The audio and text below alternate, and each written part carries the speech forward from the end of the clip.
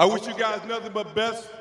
The ceiling is the roof. Let's make it happen. Let's keep moving forward.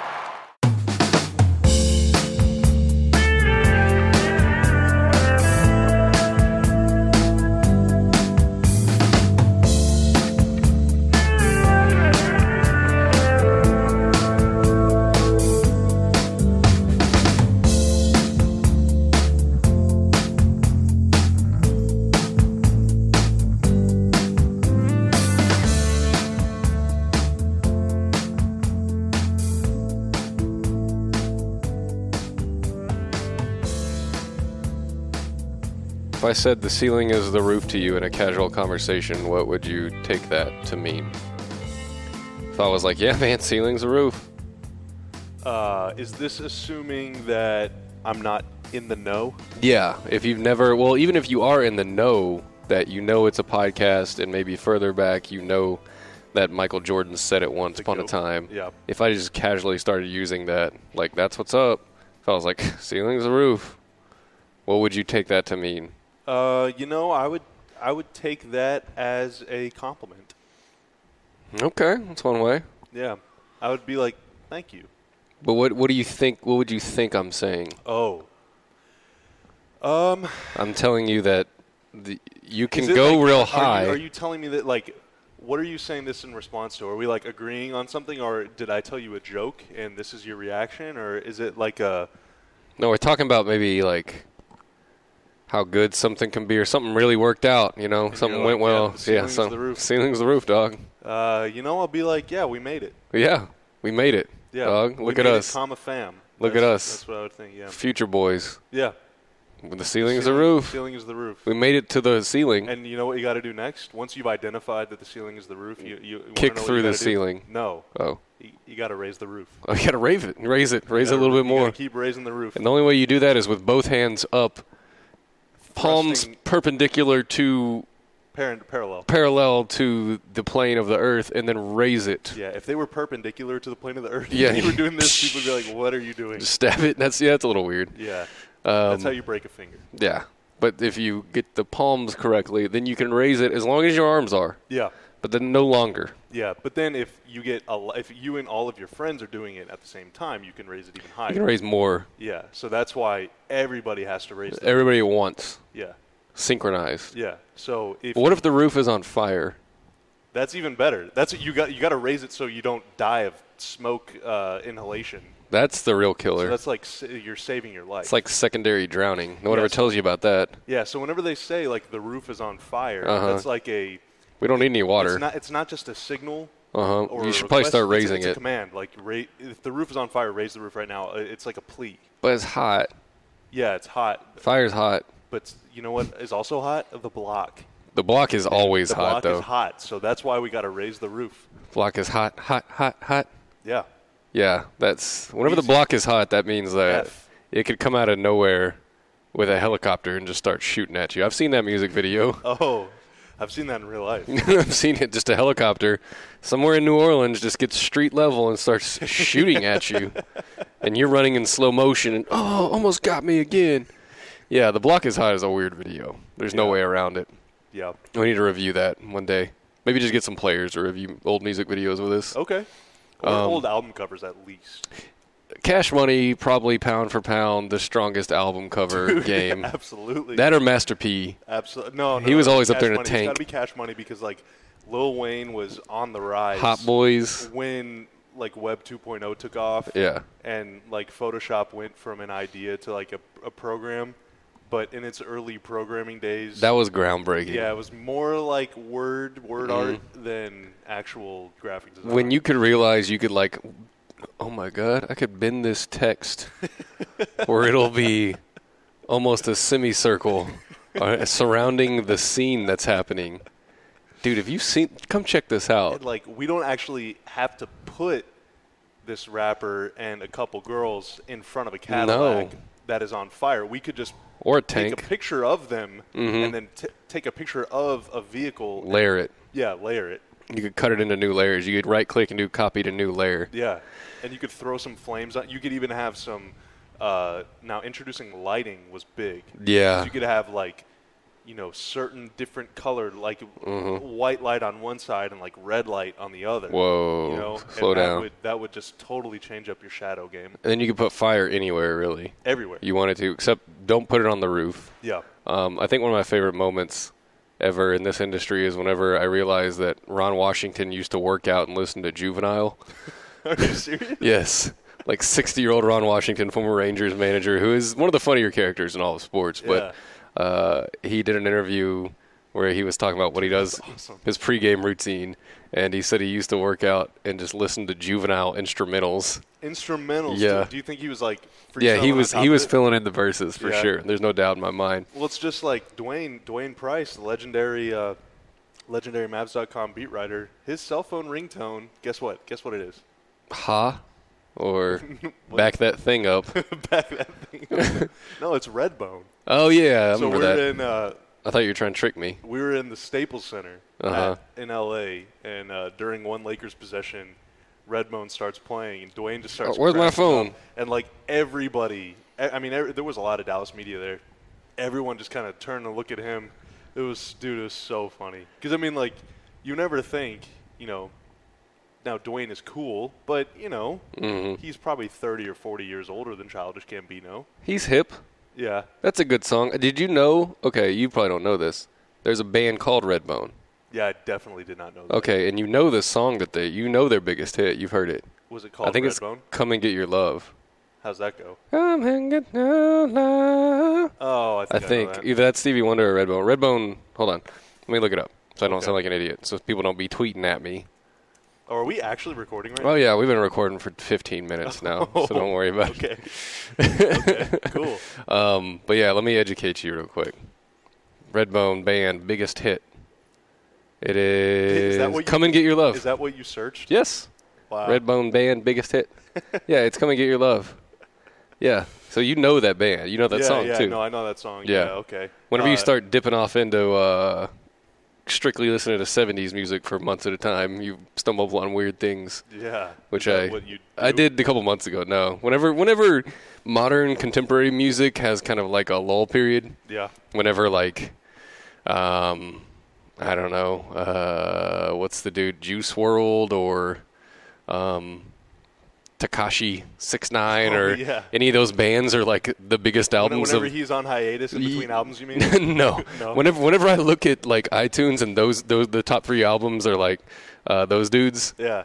The mumble rappers I'm not really into. I'm like, well, time to dip back into this Fleetwood Mac catalog and re-listen to the 4th album again. You've been listening to a lot of Funkadelic. Actually, I saw you tweeting about Fleetwood Mac the other day, I think. Maybe last week. We haven't seen each other in like a week. You tweeted the album cover or maybe a lyric. Oh, maybe. I probably just put. It had something to do with rumors. Yeah, I probably just put the album cover and just put like "Still Slaps." Or something like that. Yeah. Oh, you're casually pretending like you don't have all of your tweets memorized. Yeah, no, I got them all. I got a Rolodex. Yeah. No, I think the last thing I tweeted about Fleetwood Mac, if you're wondering, is a hot take about Christine McVie. Oh, that's right. Yeah. I was like, when you realize Christine McVie is really the backbone of Fleetwood Mac, and I was like, eyeballs are like, considering that she's way more talented than Stevie Nicks. Oh, wow, dude, that's like a really hot take. I'm not ready to. Watch this flamethrower go off. As someone who's listened to rumors a few times, I'm still not sure I can identify which one is which. You know. I don't know. Yeah, you do. Who sings "Oh Daddy"? Is that Stevie Nicks or is that Christine? That's Stevie Nicks. Okay, so which one is? You Make Love and Fun is Christine McVie, I think. Yeah, see, to me, they sound the same. What about Songbird? Songbird is a good one. I'm not familiar enough with that one. Dreams is obviously Stevie Nicks, and most of it's Stevie Nicks. Okay. It's just Christine McVie will like write entire songs and play on the entire song, but Stevie Nicks and sing it. Yeah, and Stevie Nicks just sings, maybe tambourines. So Stevie Nicks is out here scoring 25 a game, but Christine McVie is the one that's getting like put in the work, 9 rebounds. Yes, okay, yeah, hard screens. She's the Eric Dampier of Fleetwood Mac. Yes, she's setting up the plays. She's spacing the floor a little bit, which naturally makes Nicks allows them to shine. Yeah. Jason Terry. Yes. Okay. So who's the Dirk? I mean Buckingham, right? Which one is Lindsey Buckingham, the main dude in Fleetwood Mac? That's not Mick Fleetwood. Yeah, the guy that writes awful lyrics but is such a good singer. Are and you saying the lyrics to that song aren't good? Most of the lyrics of Fleetwood Mac songs that are Lindsey Buckingham, the male sung songs, are bad. God, dude, this is like this is way too hot for me, man. Like Secondhand News. The roof is on fire right now. Like there's just some bad. News, that's a good one. It's a great song. It's just some of the lyrics aren't very good. Oh well, I mean, And then Go Your Own Way is a weak lyrics in there. Dude, weak lyrically. Come on. It is. It's fun. It's good. It's like a pop. It's almost a pop song. A pop. It's basically ABBA. It's borderline ABBA. In pop, I think it's okay to not have the deepest lyrics. Like, not every song has to be. But it's a weird contrast. You know what I mean? But it's a weird contrast whenever Stevie Nicks jumps on there and she's like, "All right, let me rip you to shreds real quick." Hey, that's what makes bands great. Yeah, that's I agree. My hot take. Like Freddie Mercury's kind of biopic / Queen biography movie, which I want to see. Bohemian Rhapsody. Yeah, that just came out or is coming out soon. Right? Yeah, well, with Rami. Yeah, Queen wrote. Every band member wrote their own songs, and every band member's voice was different. That's how it used to be. Yeah, Freddie would write about love or like obscure, really like alternating between extremely happy and then like I just killed a man, I don't know what to do. And then you had Brian May who would like write about space. Yeah. So everybody's different. Talking about space. Yeah. His song 39, by the way, Brian May's song 39 on A Night at the Opera, one of the best songs of all time. Oh, really? Yeah. Wow. Yeah. When are we going to get this music podcast going? We need to. I feel like that's what this is. This is the first episode. Welcome. Dude, we're only 8 games into the season. We're already talking about bands. What's going to be happening in January? We're just having fun. Yeah. Me and Bobby haven't seen each other since... Yeah, it's been a minute. We saw each other for like 2 quarters at sat next to each other at a game, and then he had to go back out on the road with his touring band. Yeah. And shred. Me and Dennis and Luka. Shred the axe. Yeah. But yeah, so this ceiling is Dennis the roof. Dennis laces the track. I lock the flow. If you haven't realized that yet, this is the ceiling is the roof. I'm Mike. He is Bobby. We don't need a guest this week. We're fine. We can do this on our own. Clearly. It's a guest doesn't keep us locked in and on subject at all. We just we do this on our own. So 1/10 of the way through the season. 2-6 at this point, or less than 1/10 of the way through the season if you want to get real particular about it. But round up, 8 games in, 2-6 at this moment. Not exactly the start I would have wished. Would have been real fun to be 3-5 right now, but it's a good point to kind of touch base again and get all our ducks in a row, all our hot takes assembled in the right categories after about 8 games, because this team's a little bit different than I kind of thought it was. And they've taken on, honestly, for teams that are only 8 games into the season, I feel like they've had about 3 or 4 identities already. Yep. Which is fascinating to watch on a nightly basis if you follow the team second by second, as we do, because we work for them, and we are part of the family. But, I just wanted to kind of reset. Has any of your ideas changed? Any of your predictions you want to take back? Just how you feeling about them Mavs right now? Well, you look at the record, you see 2-6. Mm-hmm. Those are numbers. So you're like, man, this has been bad. That's what you think, right? And I don't feel bad. Well, yeah, that's the thing. You watch the game. I don't feel dead. Yeah, no, you look alive, man. You look alive. So I'm wearing my cowboy hat to welcome you back to Texas. On top of the headphones. That's how pros do it. Yeah, is this a good look? Or? You look like Lonnie Walker on draft night. Like the cowboy hat is it's kind of hovering over your head right now. So after, I forget when it was. Who'd they play after Atlanta? Christmas. After Atlanta was it not Chicago? Chicago was before Atlanta. Chicago was before Atlanta. It was Atlanta, and then it was Don't make Toronto. me look up a Toronto. schedule. Okay. Yeah, it was Toronto. Raptors. So after Toronto, they were 2-3, and in my opinion, to that point, they basically played like 5 or 6 bad quarters of basketball all season, and they were 2-3. And then they go to they play against Utah. They Utah had here. Really bad first quarter in that game, and otherwise they were good. And then they competed. That's kind of all I wanted from, honestly, the Raptors game and the Utah game. I wanted it to be, okay, at some point you're going to have to take us seriously. Yeah. And it was third quarters. Yeah, and I mean, in Toronto, they're shooting for the lead for like 3 straight possessions. And they got off to a 18-2 deficit in that game, and against Utah it was like 13-4. And the thing is, Utah, I think it was 13-4, and they ended up losing by 9. Mm-hmm. And Toronto, you spot them 16 points, and you lose by 7, I think it was. So it's like, well, outside of those starts, they're playing these teams to a draw or beating them, but you have one bad quarter, you have 6 bad minutes, and in this league now where everybody's shooting a billion threes and Mavericks opponents are basically they're playing against 12 Steph Currys every night. If you have 6 bad minutes of defense, then you're going to maybe get blown out. Like it's incredible how you get off to a slow start and it just buries you. They need to play a quarter in the practice gym before they go out and play the real game. Yeah, just get the bad defense out of the way, get loose. Or like while the other team is in layup lines, the Mavs are like running 5s. Yeah, they're running 5-on-5. We did that in baseball one time where we just played an inning before. Really? Yeah, we would be on the field next to it and just like play an inning because we just could not hit. Yeah. The first inning, like wow, we would just go strike out, ground out. So we would literally like approach it as if it's live for an inning and then go out there and play.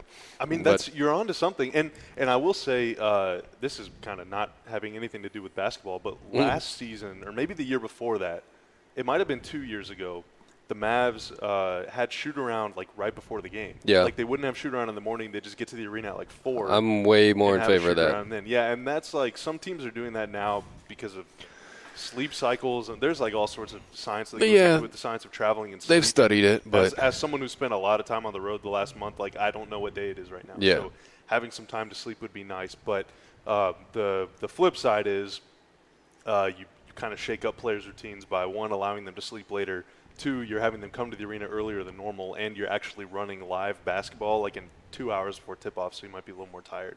So it's kind of it's like a trade-off. But anyway, they've played long stretches of very good basketball, especially in the last week, against really good teams. Like Utah, Toronto could, and I don't want to say finals, but like Utah is one of probably the 2 or 3 best teams in the West. For sure. Toronto is probably the best team in the East, if not one of the 2 or 3 best.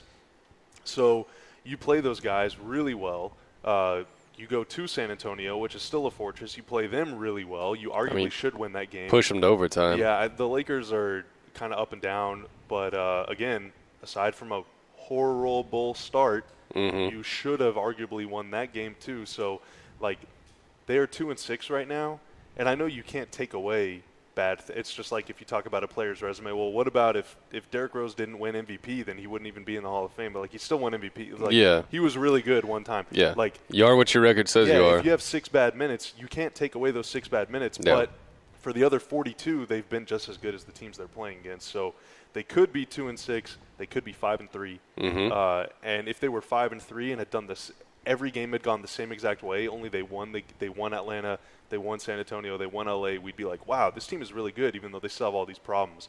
But because those 50-50 games go against you, in some cases for self-inflicted reasons, then we think, wow, this is a disaster. So I'm just kind of like, it's still early. They lost some games they should have won. They have a very long way to go, and that is true whether or not they 1-2 or 1-5. Yeah, and I don't want this to turn into a session of excuse making that's colored in some pretty elaborate language. But there goes my hat. Oh, that's hold symbolic. On, hat's back on. Oh, okay. Well. But I mean, other teams are shooting 47% against them from 3. I think that's the number. 47.9. So 48 basically, and then your first 5 minutes are just a chemical spill. At the beginning of a game that I cannot figure out why, and I don't know if it's just that lineup that they're rolling out there. I don't know if it's the incongruent nature of what the starting lineup has been.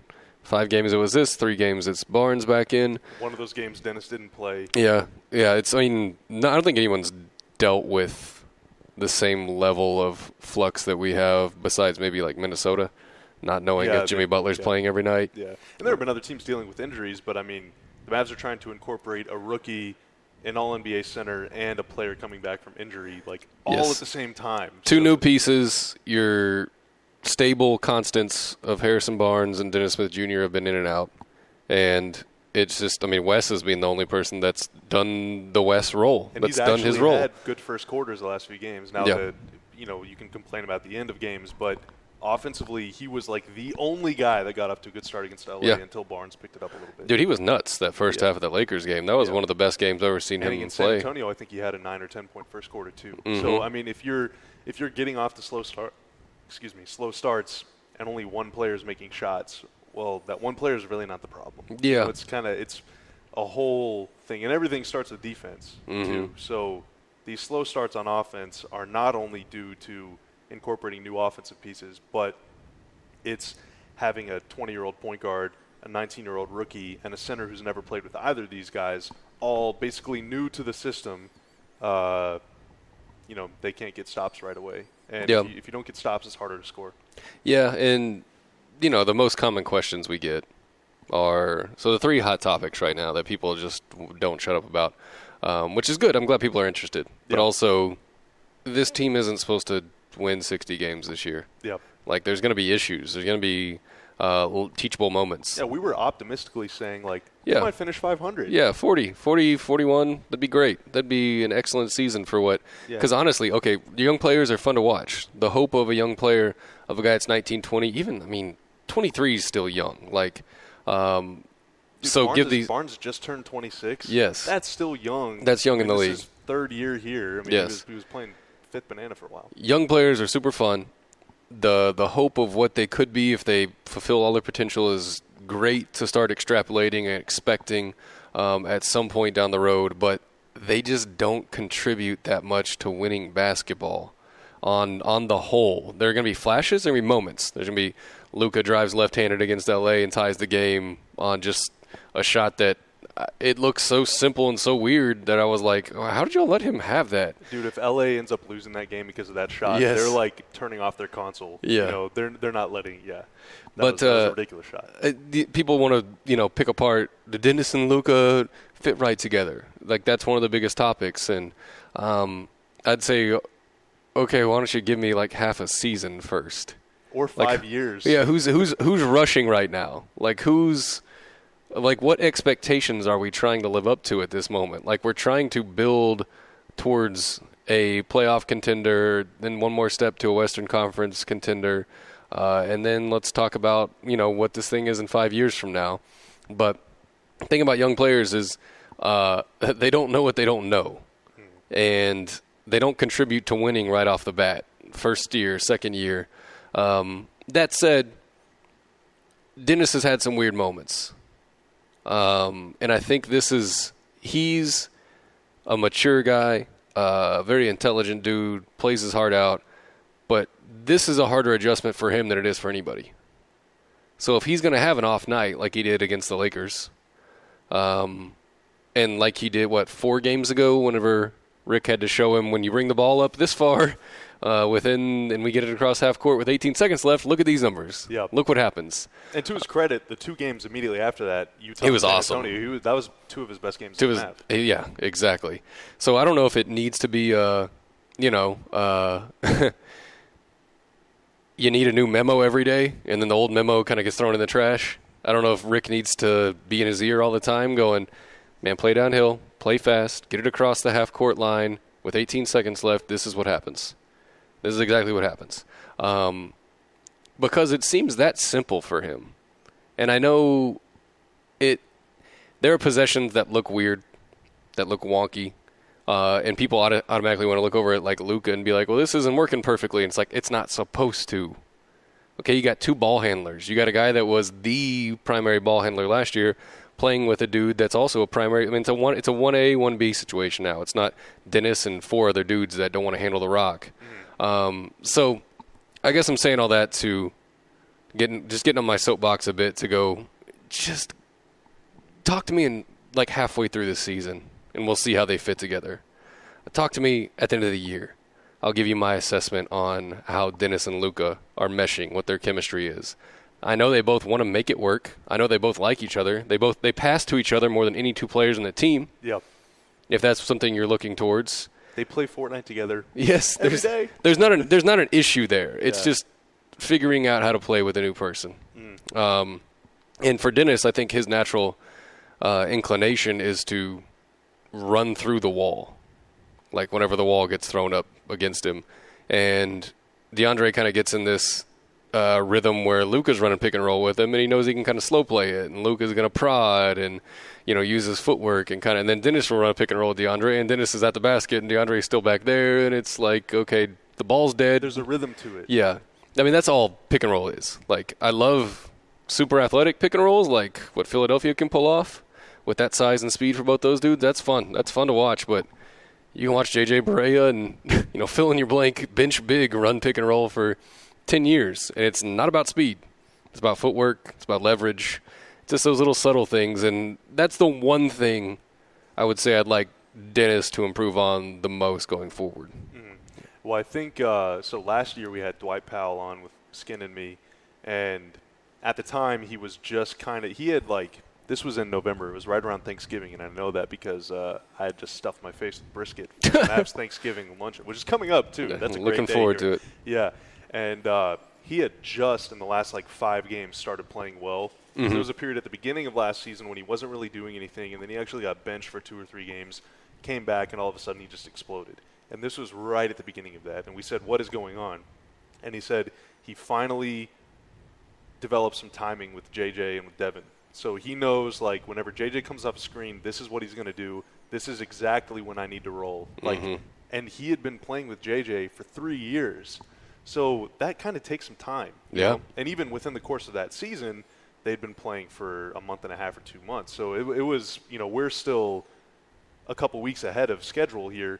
And Dennis and DeAndre are running a ton of pick and roll. But I think it's so against LA, whenever you watch a game on TV or from the press box like we do at the game, you don't really get to see the player's eyes. Mm-hmm. And that will tell you a lot, too. Just being really close to where you're not distracted by announcer audio. Not that it's a distraction, but you know what I mean? Mm-hmm. To where you're really just watching the game. Like if you watch Dennis come off DeAndre's screen in that Lakers game, JaVale McGee was basically – playing borderline illegal defense every possession. Oh, yeah. He was in the middle of the paint. He was parked under the rim. Mm-hmm. And so whenever DeAndre is setting a screen for Dennis at the elbow, a typical center is going to step out, and Dennis can just beat him in one step and get a dunk. If he sets a screen at the three-point line, JaVale was coming up to, the semicircle below the free throw line to where, again, Dennis can't get by him. Yeah. And so teams are just going to start just, sagging way off. And when they do that, if you come off the screen hard, then you either have to attack the center head on, which Dennis did a couple times and got blocked once. He got bodied one time, but it was verticality. And then I think early in the game, there definitely was a goaltend that was not called that led to a Lakers dunk and then the first time out. So there were a few times where Dennis was like, yeah, screw this. I'm just going to go. Mm-hmm. And I don't think he was able to score any time. Now, against some teams he is, but McGee was just – he was so far near the rim, it was impossible to The 2 games before that, he was really good around the rim. He was, yeah. He'd struggled up to that point, and then he hurt his ankle and missed a couple games, or missed the end of a game and then the whole next game. But the 2 games before the Lakers game, so I guess Spurs and Utah, dude, he was excellent around the rim. Yeah, Gobert was coming out a little more to where Dennis could beat. We saw Seth Curry beat Gobert off the dribble. And Seth is not very quick at all. Compared to Dennis, he's not very quick. So if centers are going to sag way off like that, then you just have to go a little slower. Yeah. But if you go too slow, then you lose all your momentum. So you might as well have not ran the play if you go too slow. That's where you got to dribble it back out, and all of a sudden you have 10 seconds left. Mm-hmm. So that's where you have to hope that the point guard goes over, you can get him on your hip, and you could sort of stall for time while DeAndre's getting to the rim, or you got to look off people or just something. Yeah. But it seemed like if he came off too quick, he would look for someone and he wasn't there, so then he'd be like, oh, well, I have a half a second to decide, so I'm going to go to dribble. Yeah. If he would go off too slow, he's looking behind him to see where DeAndre is. Well, DeAndre's camped out at the elbow because he wants to be this sort of safety valve thing. And then there was no real off-ball movement with those guys. There was one time where Wes cut baseline whenever he was out there with JJ and Dwight. Dwight set a screen for JJ. I think Wes thought the big man was going to, Dwight might have popped because the big man was staying low or something. So Wes cut baseline. As Powell was rolling, both of them were open, but they ran into each other. So it's just they're just feeling each other out right now. Yeah. And I think in another month or so, it's gonna look way smoother because of little things like that.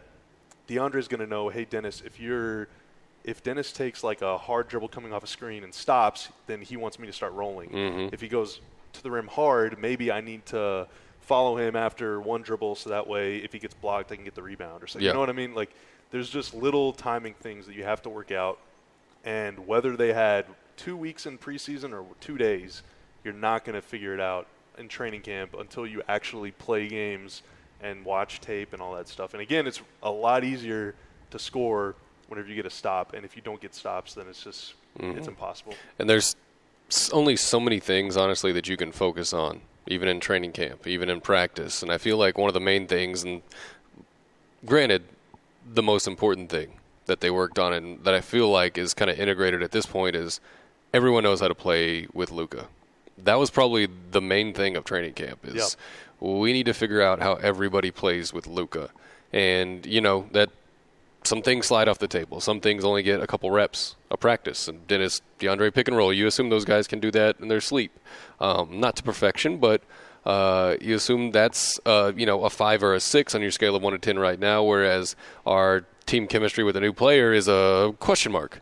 But one of the things I think that would help Dennis, a couple things that I think would help with Dennis the most in his pick and roll actions and his running downhill at the basket is I see this happen with other teams so often, and I never, ever see it happen with the Mavs. Like, well, maybe once in a while, but I don't feel like it's ever in a pick and roll, is whenever you're a point guard and you've hard dribbled off the pick, you're downhill at the basket, the center's trailing you, the two defenders are, either pinching you or kind of trailing towards the basket.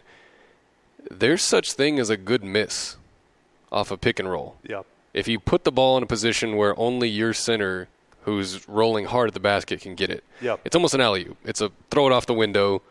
These guys can't stop in time, and your center comes over the top. Yeah, you see guys do that all the time. They'll look and see there's a point guard under the basket. I'm shooting this no matter what. Like it's a selfless shot basically. Yep. Yeah. You sacrifice one of your shots, one of your a field goal percentage basically, if you want to look at it that way, to get the ball to your center in the restricted area.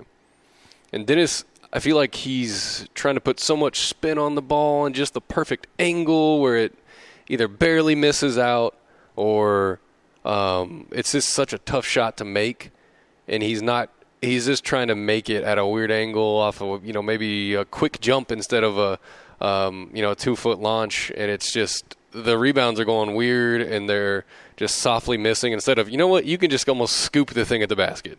If it goes in, it goes in. If not, throw it off the back. Yes. If it goes in, it goes in. If it doesn't, it's coming out the other way, off the front of the rim.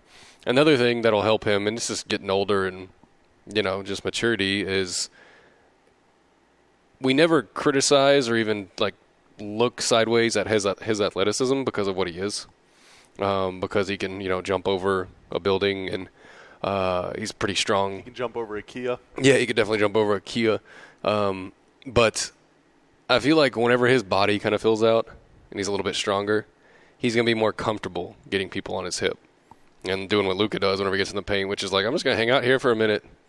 You're not going to knock me out or root me out of the spot I want to be at. Like, I'm big. What are you going to do about it? Like, I'm here. I got my head on a swivel. I can see everything that's going on, and I'm in the paint, and you can't do anything about it. Yep. And when Dennis gets a little bit thicker, a little bit stronger, and he's a 2-foot jumper. He's a load-up jumper. He's not a quick jumper yet. I think that's something else he could develop where, you're kind of in stride and you launch off 1 foot. You know what I mean? Yep. In between step jump that so many guys are good at now. Like James Harden is the best, where you don't even realize. Kyrie does it too. Kyrie's a very good. Because Kyrie is probably smaller than Dennis. Yes. And he is not the bulkiest guy either, but he's so good around the rim because you don't know when he's going to jump. Right. He takes odd steps, and it's all footwork stuff. It's all balance, and for dudes like the elite of the elite that are ball handlers that come downhill, it's just strength. It's just size, strength. And when Dennis gets a little bit stronger, when his upper body fills out a little bit more, I feel like he's going to be more comfortable doing that. And he's not there yet, but he is bigger than he was last year. Yeah. And watching video from him last year, he was like a little shrimp, especially at the beginning of the season. And this year, he's a little thicker. Yeah. So I'm glad you brought up kind of the 2-foot jumping thing. Mm-hmm. You know who else is a 2-foot jumper? Russell Westbrook. A lot of the time, he jumps at 2 feet. And I was going to bring this up when we were talking about scoring against JaVale. But there's a JaVale pissed me off so bad in that game, man. Yeah, that was upsetting. He fouled every time down the court. He was 3 seconds. At least twice. Yeah, 3 seconds in the lane almost every time. Yeah.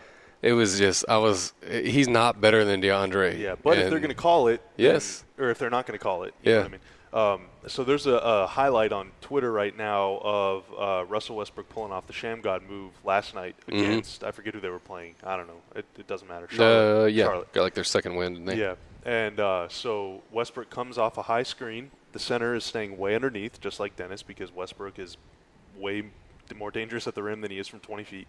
And Westbrook decides to engage him. And so the center, about 7 feet from the basket, the center's waiting there for him. So Westbrook is coming to his left and then does kind of the Sham God crossover with his right hand, which is almost palming, but it's the NBA. Did he put it back down? So, Sham God. He's dribbling it with his left. Yeah. And then he comes across to get it to his right, but he comes across with his right hand.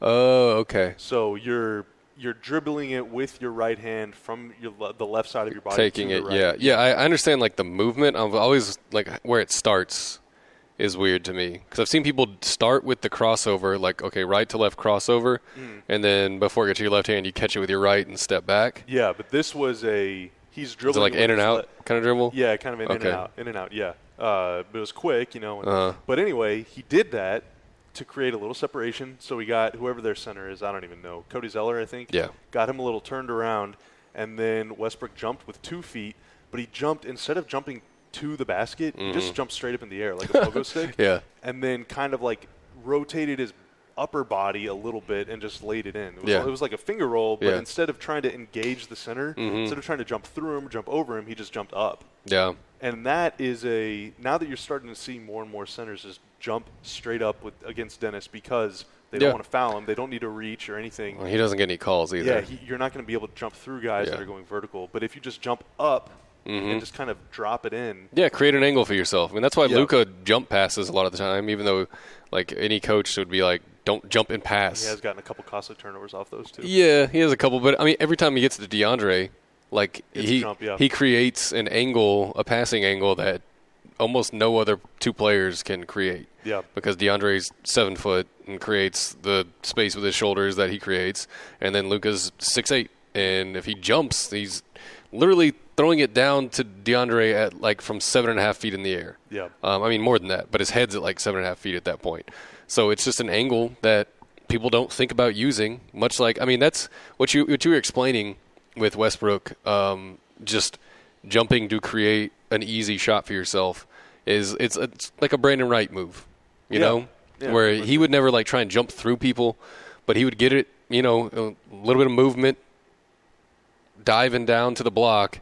He'd get an entry pass, and he would just jump straight up in the air. And I can see the basket now. And throw it in the basket. Literally just dropping. Yeah. And Dennis can drop it in because he sees the rim when he jumps. I mean, he can like kiss the rim. Yeah. He's a freakish athlete. So if he gets a full jump, which is tougher to do in the course of a game, but if he can just jump really high, then he can just kind of drop it down against the center. And people have gotten so good at like pinning the ball too now. Yeah, you just can't. You can't hold the ball out, especially because he's got smaller hands. So if he tries a finger roll, then he's really cradling the ball, and it just takes him longer to get rid of it. So guys are long, they have good shot blocking instincts, whatever. But if you jump straight up, the only way they can contest a shot is by reaching out, and that's how you get fouled. Yeah, and he's a little dude that's honestly never had to play like a little dude. Yeah. Because, I mean, I'm sure his entire life he's been like, you know what, I'm going to jump straight through you, and that's how this is going to end. It's going to end with me either getting a call. Center is not stopping him at the rim. Exactly. And you watch some guys, I mean, like Seth Curry was a great example of it, right? Little dude that's probably always been a littler dude in every league he's played for, not super athletic, but he's got the little left-right fake. He's got the little, I know I'm going to shoot, like Barea, right? Yeah. Barea gets some finger rolls at the basket, and I'm like, that's insane because he quick steps you. He gets to, 1 stride, 2 stride, 3, 4, and then like the little, I'm going to let the ball out 4 feet in front of my face as far as I can, let it go. Dennis needs to either play with like, I don't know, I feel like they need to like simulate about 20 sets at practice where everyone around him has like a blocking pad in front of their face and they're 9 feet tall. You know what I mean? Yeah. You're playing like a 14-foot basket. Yes. And everyone has this pad, and they can, like, swing at him and stuff like that and make him get crafty with it. Yeah. Because he's just never had to do that. Yeah. And so JJ wasn't really that way when he came in the league. True. I mean, he was good at it, but he wasn't what he is now. Right. You know, it takes point guards so long. I know we've talked about this before, but, like, your average first-time All-Star is 25 years old. Yeah. I mean, it's going to take him a really long time. It might not take Luka as long because Luka is probably a better prospect than Dennis was. yeah, he was for sure. He's definitely a better prospect. Luka goes pro career. Goes first overall in last year's drafts. Yeah. Luka goes first overall in this year's every draft if they can redo it. I mean, he has the chance to be that kind of player where it's like he is the number one player of the last 5 drafts. Like, he could be. I don't know. I mean, that could be wrong. Jason Tatum is really good, whatever. But anyway, yeah. So they're 2 prospects at different stages of their development. For Dennis, it's just little things, man. For Luka, it's like it's also little things. It's different little things. For Luka, it's like, all right, let's get you in shape. Mm-hmm. You know, stop turning the ball over. Yeah. Don't turn the ball over. You can be fancy. Fancy's fun. Yeah. But you know, for Dennis, it's more like fundamental things. Finishing at the basket. Yeah. Filling out a little bit, but just changing speeds. Like all of these things that are really sort of like abstract concepts. Takes guys a long time to learn. Yeah, and a lot of people have either on talk radio or on Twitter, which is almost the same thing at this point, people get concerned about, like, the faces that and how upset Dennis seems sometimes, and I'm like, he never gets a call.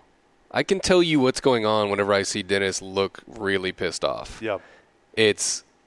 He's threw his body in there, got a lot of contact, probably got fouled on this play, didn't get a call, and he is upset at a referee. And probably rightfully so. And people assume, that puts him in a bad mood. And, whenever he gets cranked up a little bit, he does play pretty well.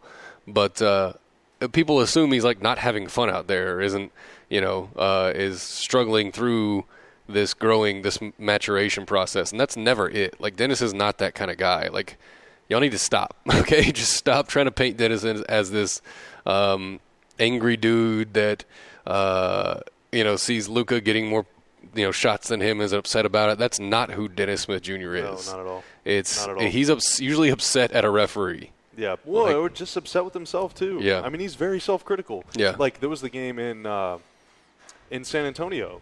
We were interviewing him after the game, just saying, hey, what happened out there, whatever, blah blah blah blah blah.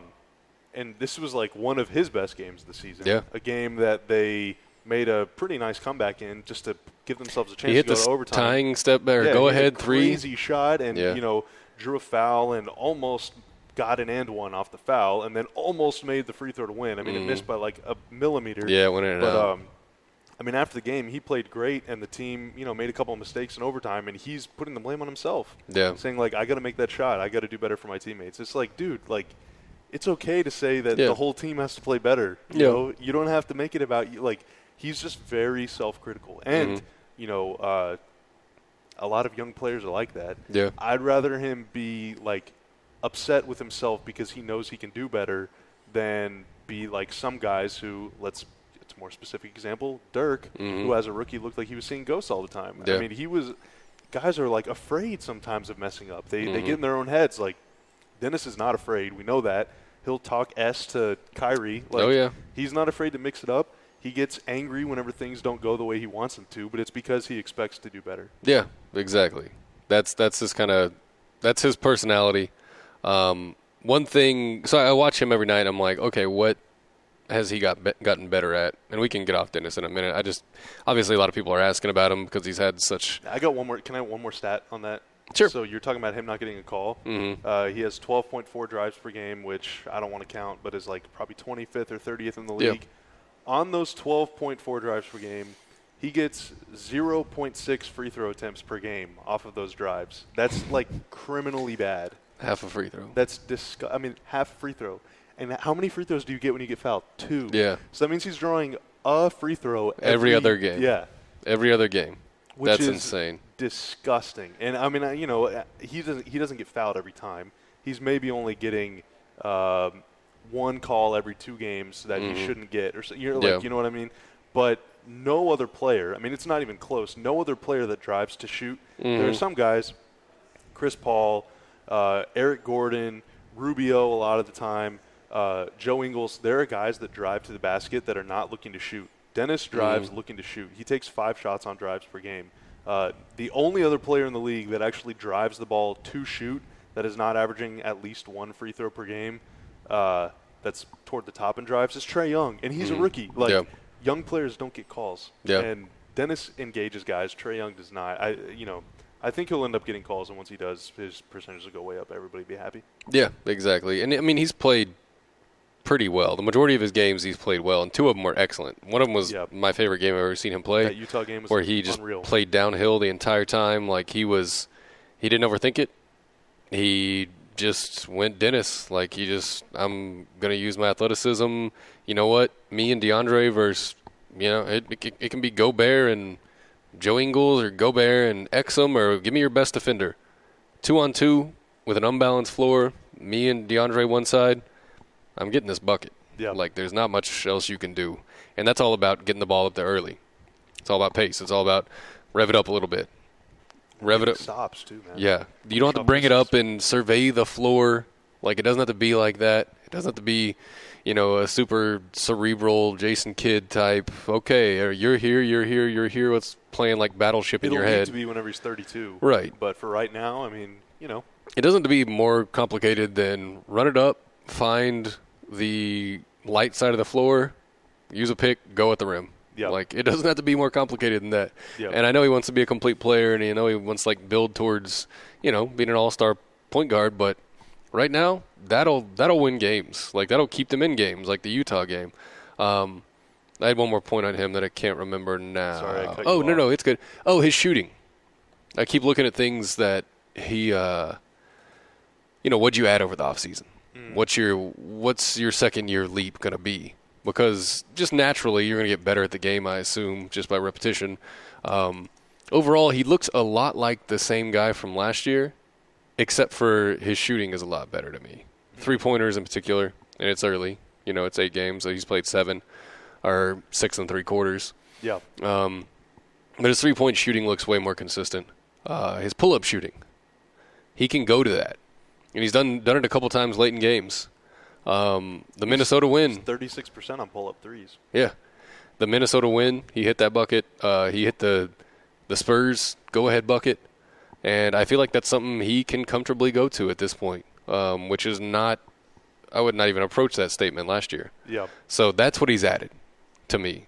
And the rest is kind of – it gets clouded because of how he's trying to fit in with everything and trying to figure that out. And maybe those will shine in time. Maybe he is a better distributor of the basketball. He's just not put in the position to do it yet or doesn't know how to work that in. But, yeah, just a lot of questions about Dennis thus far. Because you see the greatness. You see 27 points with ease. And then you see, the Laker game, which was pretty frustrating for him and for everybody. Yep. So, yeah. Go ahead. Well, as for the shooting, so Peter Patton, who's the Mavs' new shooting coach, they just hired him Pat. this offseason. Yep, Pete Pat. He's out on the floor. I don't know about at home games because usually during Dennis's warm-up time at home, I'm doing other stuff. But on the road, I'm out there whenever Dennis is warming up. So Dennis will shoot from everywhere on the floor, and literally every shot he takes, Peter Patton is from no matter where he takes it from. Peter is like a foot and a half behind Dennis, watching every part of it from his toes up to his hair. I mean, he is watching. And after every game, he goes back and watches every shot, makes a big report, and goes and talks to him about it. I mean, he is – I don't want to call him Dennis's shooting coach because he does talk to a lot of the other players. But, I mean, Dennis is like his baby right now, And Dennis works with Shammgod as well and with other coaches too. Sham obviously is a really good resource for him for handling the ball, and Dennis has shown he's got a lot more useful rhythm dribbling in his step up, and things like that are good. But Peter is really the guy that's like, okay, mechanically, let's do this thing, and so that's going to be an investment too. It's going to be like a time thing. Peter's only been here for like a couple months. You spend years with these guys. Dennis mechanically looks better on his shot. The one thing on his pull-up sometime, and it might have only been the Lakers game. I don't know if it's these other games as much, but in the Lakers game, whenever he was pulling up from like 17 feet, he'd be dribbling like, all right, crossover from right to left, go into a 17-footer, and his body's still fading to the left, And Westbrook, his little mid-range pull-up thing that's been like such a useful weapon for him forever, he jumps straight up and lands straight down. No matter where he's coming from, whether he's going forward, side, backwards, whatever. I feel like it took him a long time, though. It did, yeah. I mean, he was horrible at it in the playoffs. I mean, the Mavs backed off him in the playoffs whenever they beat him, and he just couldn't do anything. I feel like he always would lean into almost everything. He just couldn't balance himself whenever he would, you come off a jump. It's basically like a long jump. It's like almost 3 jumps at once because you're exploding with your foot to get the space to shoot the shot, and then you're gathering again, resetting, and then launching back again and trying to make that just an up and down and motion. You have a hand in your face you're trying to avoid. Right. And you're trying to avoid somebody, so your body's probably rotating a little bit. It's just, I think what Westbrook realized was it was maybe like 2 or 3 years ago when I used to work at Fox Sports Southwest, and you get assigned to teams for the year, and like producers pick you to work their games. And I had a lot of Thunder games. Yeah. And I remember I was talking to Antonio Daniels, and I was like, Westbrook Russ, I guess we can call him, looks a little bit different. I was like, what is he doing different? And it's almost what he started doing is, okay, once you realize you get out of balance, it's easier to get your feet exactly shoulders apart, launch forward. So that's just like an easy repetition thing. But what Russ started doing was it's all about his chest being square and his arms going up together, down together, like follow through, almost like you're throwing an axe, right? Yeah. So you get the ball up, you release it, and your arms come down together. Just think about that. I wish that he would follow through a little more. Yeah. But if it works for him. And he's kind of gotten away from it. I feel like that was 1 year, like he went psycho on it. Yeah. And came into the year and would go up and shoot, come back down. Shoot, come back down. And now he just kind of does, he's won an MVP, so he's a little bit different guy. A little bit of a different guy. But one dude that is shooting the piss out of the basketball right now, Luka Doncic. Yeah, dude. Our large adult son. Yeah. 54% from 3 over his last 4 games. Is that good?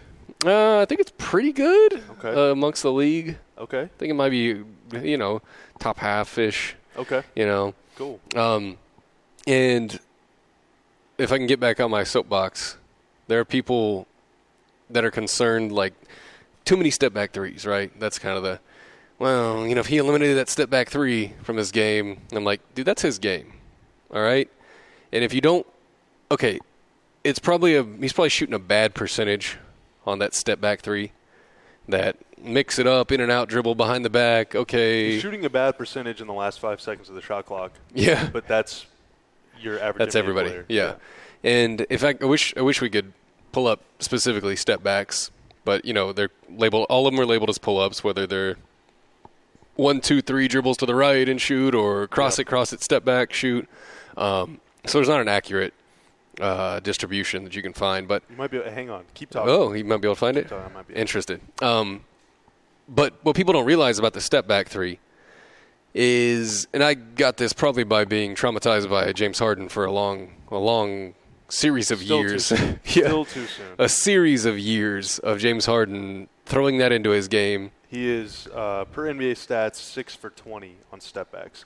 And now there's no way to go from that to like 31%. How many of them were like that 6 of 20 is 30%. 30%. How many of those were like good? How many of those were forced? Unless I watched all 20 of them right now, which I don't really want to do. Right. But so that's not that effective of a shot on the surface, right? Yep. If you're taking in a vacuum, do I want Luka shooting a step back off the dribble 3 or not? I'm going to say no. What you don't realize is whenever you start mixing it up and you start heating the basketball up and throwing in and out dribble and behind the back and between the legs and, lean forward on somebody, and then you work in that step back that, I can jump back 4 feet because I'm 6'8" and remain balanced and still knock this down at a decent clip, you get people on their toes. You get the defender leaning forward, ready, waiting for the step back. And eventually he's going to start doing it so much, and he's going to have a couple – if he hits one early in the game, the effect that has on the defender it changes the rest of the game because they're going to start leaning forward on you. He's going to start getting fouls on 3-point shots. Desperation. Yes. And what happens when a defender is on his toes as opposed to playing off of you in the paint or even to the elbow is, okay, now there's a driving lane. There's a driving lane left. There's probably one right. There's a passing lane. If you take that dribble, if you pretend like you're going to the step back like Harden does a lot of the time and gets his body square and looks like both his hands are rising and then, oh no, in and out dribble comes. Okay, that guy's closed out on you. He's on your hip. Now you have passing lanes. It just changes the geometry of the court changes like that if you start hitting step backs in people's faces. And even if it's not a great percentage, even if it's not a pure shot that you want to be taking a lot of the time, it's worth attempting because of what it does to the angles, what it does to the defender. So I have no problem with the Luka step back. Like, do it 5 times a game. I don't care. Yep. Absolutely. But 54% from 3 is pretty good, though, so I can't argue with any of it. 54% is, and guess what? Some of those makes are on step backs. Yep. And, I mean, sometimes there's no other option, like if it's late in the shot clock, but also it's just if you're on an island, you're either going to pass out, and I don't mean faint. I mean pass to somebody else. You're going to drive around your guy, or you're going to try and shoot over him. So would you rather him take, let's just say he shoots 30% on those for his career. 30% on step-back threes is making 3 out of 10. So for every 10 shots, you're getting 9 points. Mm-hmm. If you shoot 40% from the mid-range, which is pretty good, for every 10 shots, you're getting 8 points. Mm-hmm. So, like, it's pretty simple math. Yeah. Like, so just mathematically keep taking those shots because as his career goes on, he'll probably make more than 30% of them. That's just my guess. Mm-hmm. But, yeah, just for the basic concept of forcing your defender to move away from the basket, like as a defender, you want to never get farther from the rim than you are, right? Like even on a closeout, how do you practice a closeout if you're trying to run someone off the line? You're shuffling your feet because you want to stop. You don't want your guy to get by you. And so all of a sudden, if you're lunging out to stop Luka, he's either going to shot fake you into a foul or he's going to cross you over and get a layup. Yeah. Like he's drawing you out of your comfort zone. And at this point, not enough players shoot step backs to where guys are used to defending them. It's a tough shot. Yeah, people aren't even used to defending Harden, and that's been his move for 5 years. Yeah. So if Luka's one of like 3 players or 5 players, however many there are, Steph is one, I guess, too, that can do it, and he creates almost an open look for them, for himself, because his legs are so long. There was an SB Nation article about it. Mike Prada, I think, wrote that. Yeah, I mean, if he's going to create an open look for himself out of nothing, then, like, why would you not want him to do that? Yeah. And 30% is not great, but, like, on such a low – how many games have they played? 8? 8. So he's taking 2.5 per game. Yeah. Like, that's not enough to get mad about. Oh, it's worth it. They do a lot of other things on offense that are worth getting worked up about, and that's not one of them. Right, exactly. That is not one of them That's at all. so far down my list, and whenever you think of the overall like holistic effect that it can have when a guy starts playing, leaning forward over his skis a little bit and trying to get his hand up, and I mean he's going to develop wrinkles off that, and he's going to figure out how to shot fake people off the step back, and they just run right into him. The thing is, he can make them. Yeah. Now imagine like LeBron, whenever he was guarding, or whenever guys were trying to guard him the other night, he's doing all this fancy dribbling, and you don't care if he takes a step back. Let him do it. You don't think he's going to make it. Like, that's a win. Now, he hit a couple of them, but, like, a step back 20-footer, you're going to allow that every time. Yeah. Now, imagine if LeBron could make them. Yeah. All of a sudden, he's unstoppable. So, I mean, you know, that's the galaxy brain thing of, like, if he can score from anywhere on the floor, then there's no way to defend him. Yes. And if you just think of basketball more simply than we usually do, which is all I'm trying to do with all this motion, with all this ball swinging left to right, with, you know, pick and rolls, with flare screens, with sets, the only thing I'm trying to do is create a 5-on-4, a 4-on-3, a 3-on-2, or a 2-on-1. That's what I'm trying to do. Every single motion offensively that you're taking in basketball, you're either trying to do that or create space for an open look. That's basketball. That's offensive basketball. Yeah. That's all it is. And if guys leaning forward because you're taking a step back or create spacing, or you can either, A, get that open look, get the ball swung. Like if a guy's up on Luka and he swings it, then there's a passing lane that wasn't there before. Or if he gets by his man and beats him one-on-one, which is kind of the thing it's almost an overarching theme this season, and maybe I'm just watching it closer after DeAndre mentioned it, that no one can guard anyone one-on-one. Yeah. And I feel like true, man. I feel like offensive basketball has gotten so good. And one is the freedom of motion it's like rule. Slot receivers. Yeah. I mean, there's no way you can stop. You can't defend sideline and hash marks on a slot receiver. It just doesn't work. So you choose a side. Yep. Am I let you drift out of the 3-point line and get the shot, or am I gonna funnel you back to the middle and see what my center can do with you after that? And it's a pick your poison type thing for defensive coaches that have any kind of scheme. So, real quick, do you think in 5 years the hand check is allowed? Probably, yeah. I kind of hope so, personally. Probably. But I know everyone likes scoring, but come on. We need to. If you're going to go full on freedom of motion, try and. Well, it's freedom of motion in both ways because they do it offensively and defensively. I was going to say we probably need to chill out on the offensive screening fouls.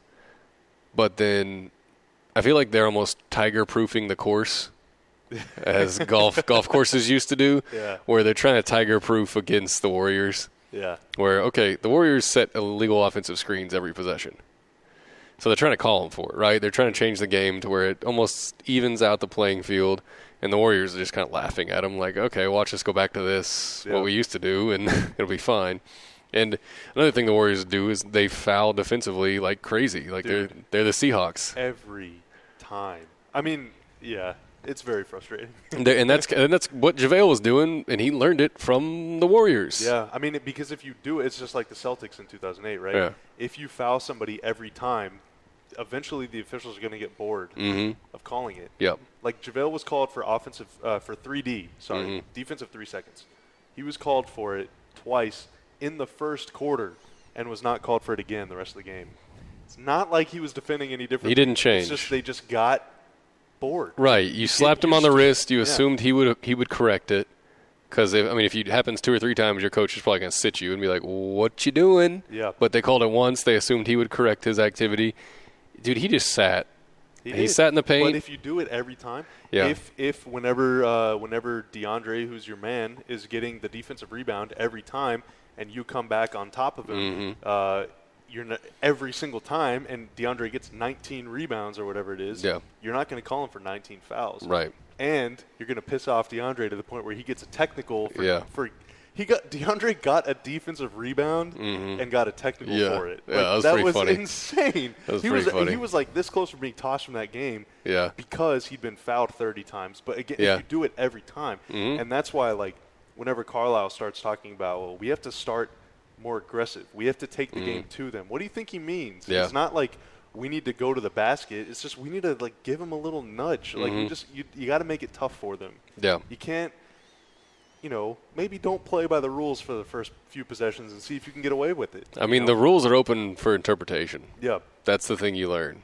Like, if you're playing by the rules and everyone else isn't, then you're the dummy in the room. Yeah, and here's one example, and I know that it might be too soon to bring it up, but that last play by Wes at the very end of the game, whenever he reached around LeBron and hit him on the shoulder and got called for the foul.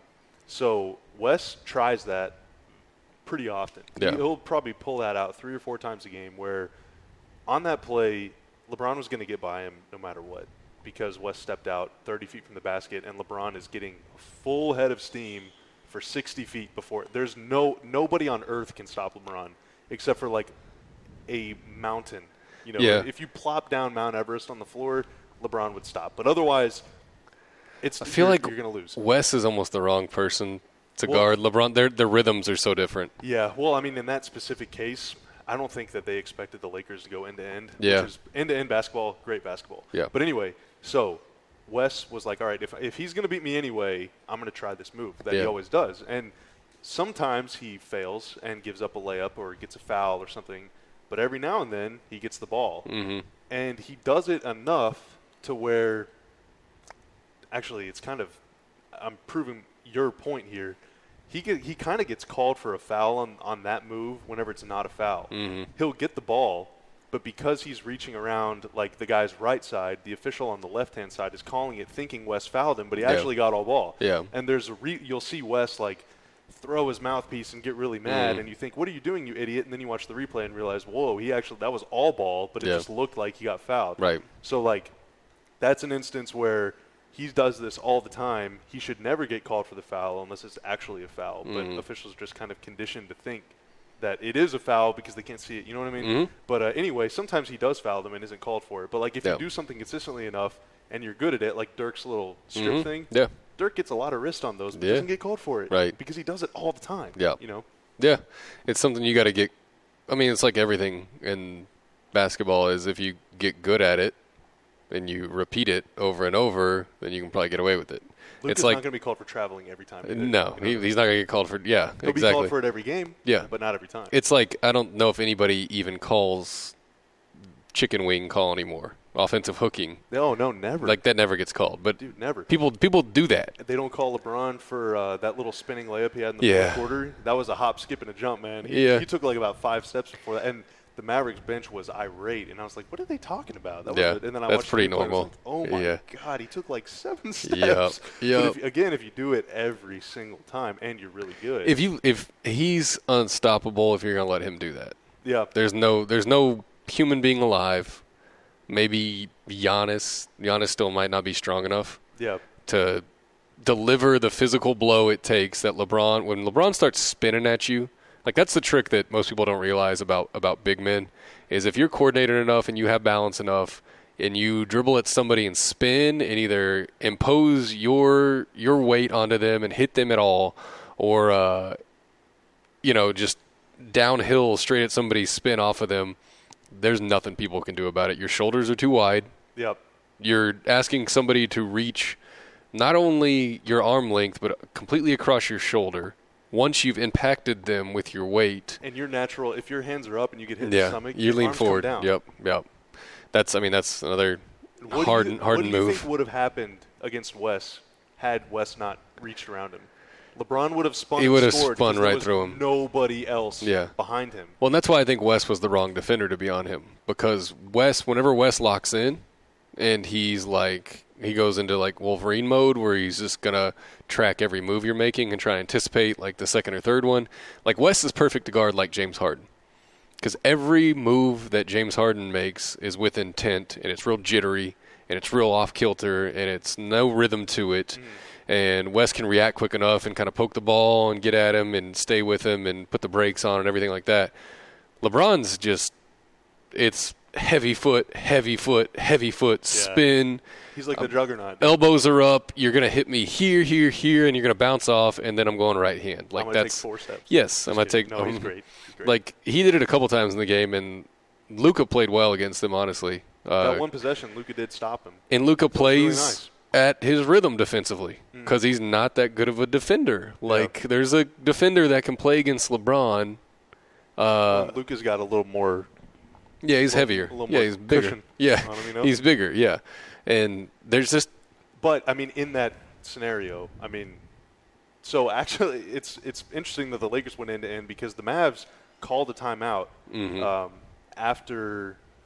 Whoever was was it Kuzma at the free throw line? He missed the first one, made the second one. Yeah, Mavs called timeout, and they chose to go end to end, which was really weird that they did that. I was very surprised because normally they don't, but they go end to end. Luka scores, and he scores, which with is completely called for him, which is just insane to me. Well, no, it was the same exact play they ran the play before. It's the tying one, and the same play they ran against the Spurs down the stretch. It's that stack play where they screen the screener and West pops out to the 3-point line. They ran that play the play before. They got Barnes the 3 because LeBron cheated off him.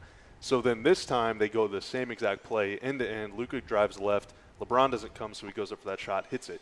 So at the end of that play, Barnes is in the corner. Luka is like 5 feet from the basket.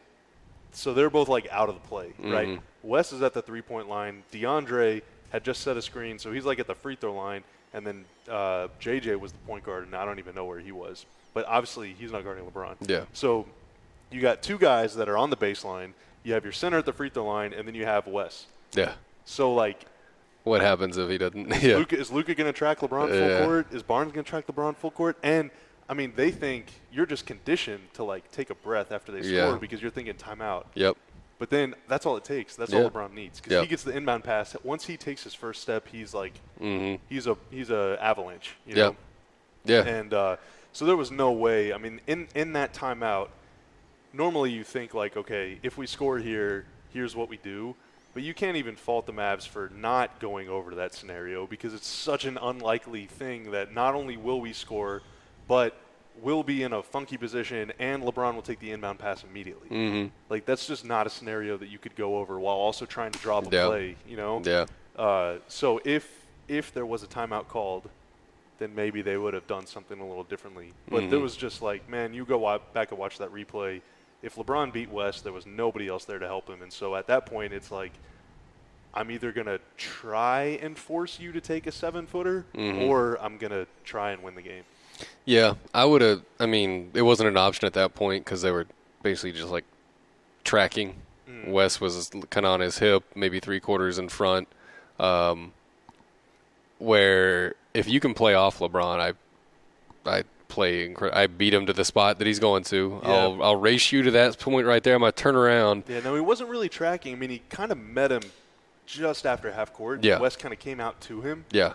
But at that point, there was still 3 seconds left, which is enough time for LeBron to get to the rim for a dunk. I mean, so like, if West would have chosen a spot, LeBron might have still been able to beat him anyway. Because I mean, that was a fast break. That was a fast break. LeBron was sprinting, and it's just like that shot he hit against the Raptors in the playoffs, where he went coast to coast. It was a tough shot he hit. Yeah. It was a really tough shot. So I mean, maybe. And who was guarding him then? Might have been OG. Was it?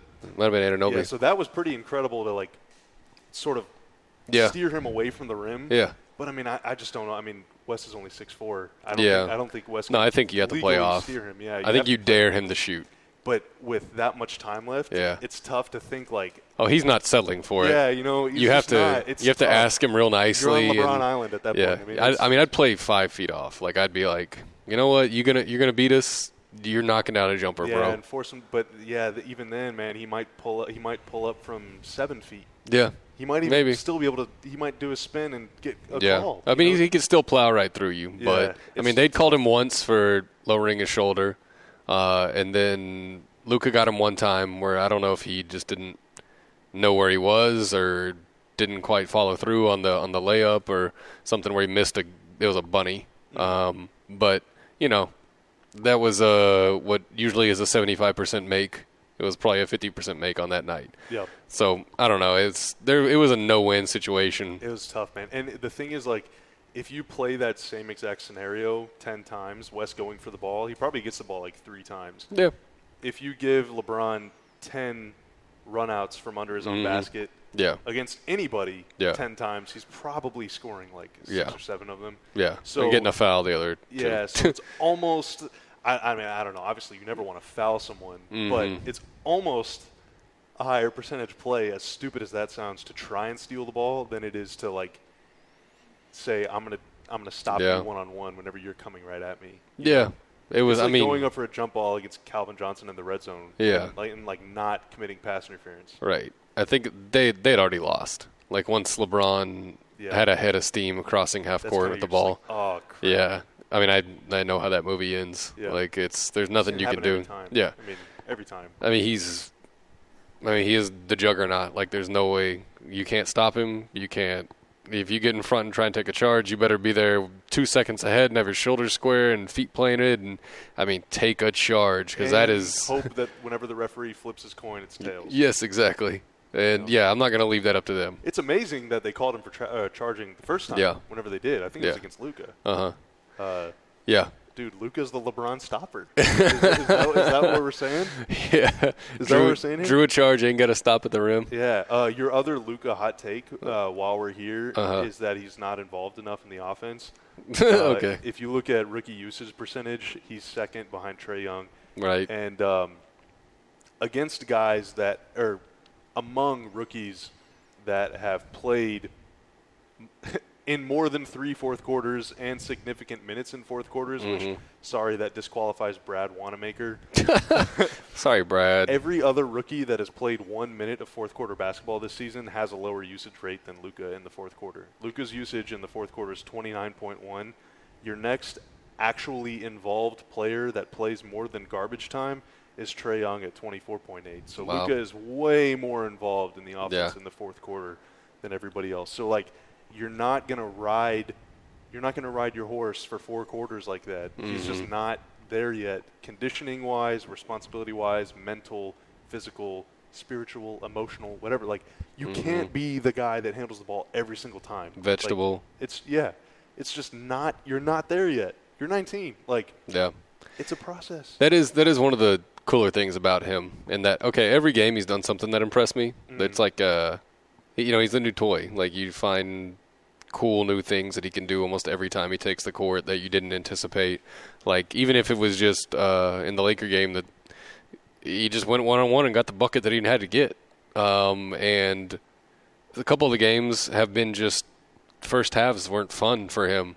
For whatever reason, either his shot's not falling or, the teardrop isn't exactly, hitting the right arc at this moment, and he's getting in the lane and getting frustrated, making the right decision but still not getting the points. But then to watch him through the flow of a game and go, you know what, he just had a crap first half. There's no way around it. Probably was an overall negative effect on the game first half. And then he comes out in the third quarter, in the fourth quarter, and plays exceptional. And that's something that rookies honestly don't do. They kind of disappear into a bag. Like whenever the first quarter doesn't go their way or whole first half doesn't go their way. But for him to run back out there and take the same exact shot that he just got burnt, he's just putting his hand back on the stove and going, I dare you. And he'll take the same exact shots. And he knows, you know what, I'm a good shooter. This is going to fall. That's pretty cool of him. It's just a fun little inside basketball thing to watch. Is whenever he's not playing well, it's almost like a Dirk 2011 finals thing where it's like, you know what? He's not having his best game right now.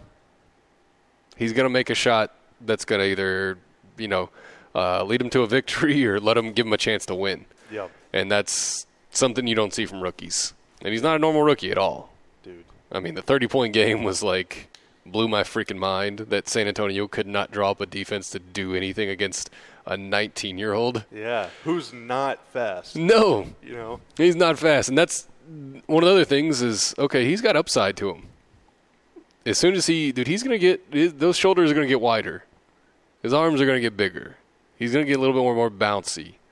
He's going to be able to do the heavy lifting for longer stretches if need be. Yeah. But Imagine if this is right now the worst Luka will ever be. I mean, probably. Just probably. Can you right? Dude, he's borderline all-star level good today. Yes. Yeah. Even if he never gets better, he's really good. I told you that was my hot take on our season preview episode. Was they're going to be, I don't think he makes the All-Star team, but there's going to be questions as to why he's not on that team. He'll be in your snub yeah. article. Yeah. Should have made it list. Dude, it's going to be tough, obviously, because the NBA is hard. But if they're near 500 at the All-Star break and he's averaging anywhere near 26 and 4, then it's going to be tough to keep him off the team. Yeah, I didn't anticipate in LA, this. he got cheers. Yeah, yeah. LA's not a booing town. No. So they're not booing opponents. No, they're just there to see something. They cheered for Luka. Yeah. They don't even cheer for some of their own players. Yeah, like Rondo. I don't know if Rondo gets cheered. Starting at center, JaVale McGee. Yeah, cool. Yeah. All right. You want to do a little Knicks preview? I got some. Well, I want to run down a couple things. So, okay, go for it. We've talked about a lot of problems, and there are problems with this team. But here are winning numbers. First, some of the losing numbers. Defensive rating, not good enough. Yeah. They are allowing. They're not a good defense at this point. Not right now. I think a lot of these issues are correctable. But for now, it doesn't help that people are shooting 50% from three against them, which is just. I keep saying it. I keep freaking saying it. It's gotta stop. It is gonna stop. Not just that it's gotta stop. It's gonna stop. So here are a couple bad numbers. They're bottom 10 in the league in opponents' points off turnovers. So they turn the ball over a lot. Opponents score off them. Live ball turnovers, backcourt. They're bottom 5 in the league in opponents' fast break points. So that's not very good. But here are winning numbers, okay? So these are things that they're doing well, where whenever suddenly teams aren't hitting 90% of their threes against them, they will start looking a little better. They allow the 6th fewest field goal attempts in the restricted area in the NBA. The teams that are ahead of them on that list, Bucks, Pistons, Pacers, Warriors, Jazz, they're all in the playoffs if the season started today. They allow, I believe they're 5th from the bottom or 4th from the bottom in opponent three-point attempts per game.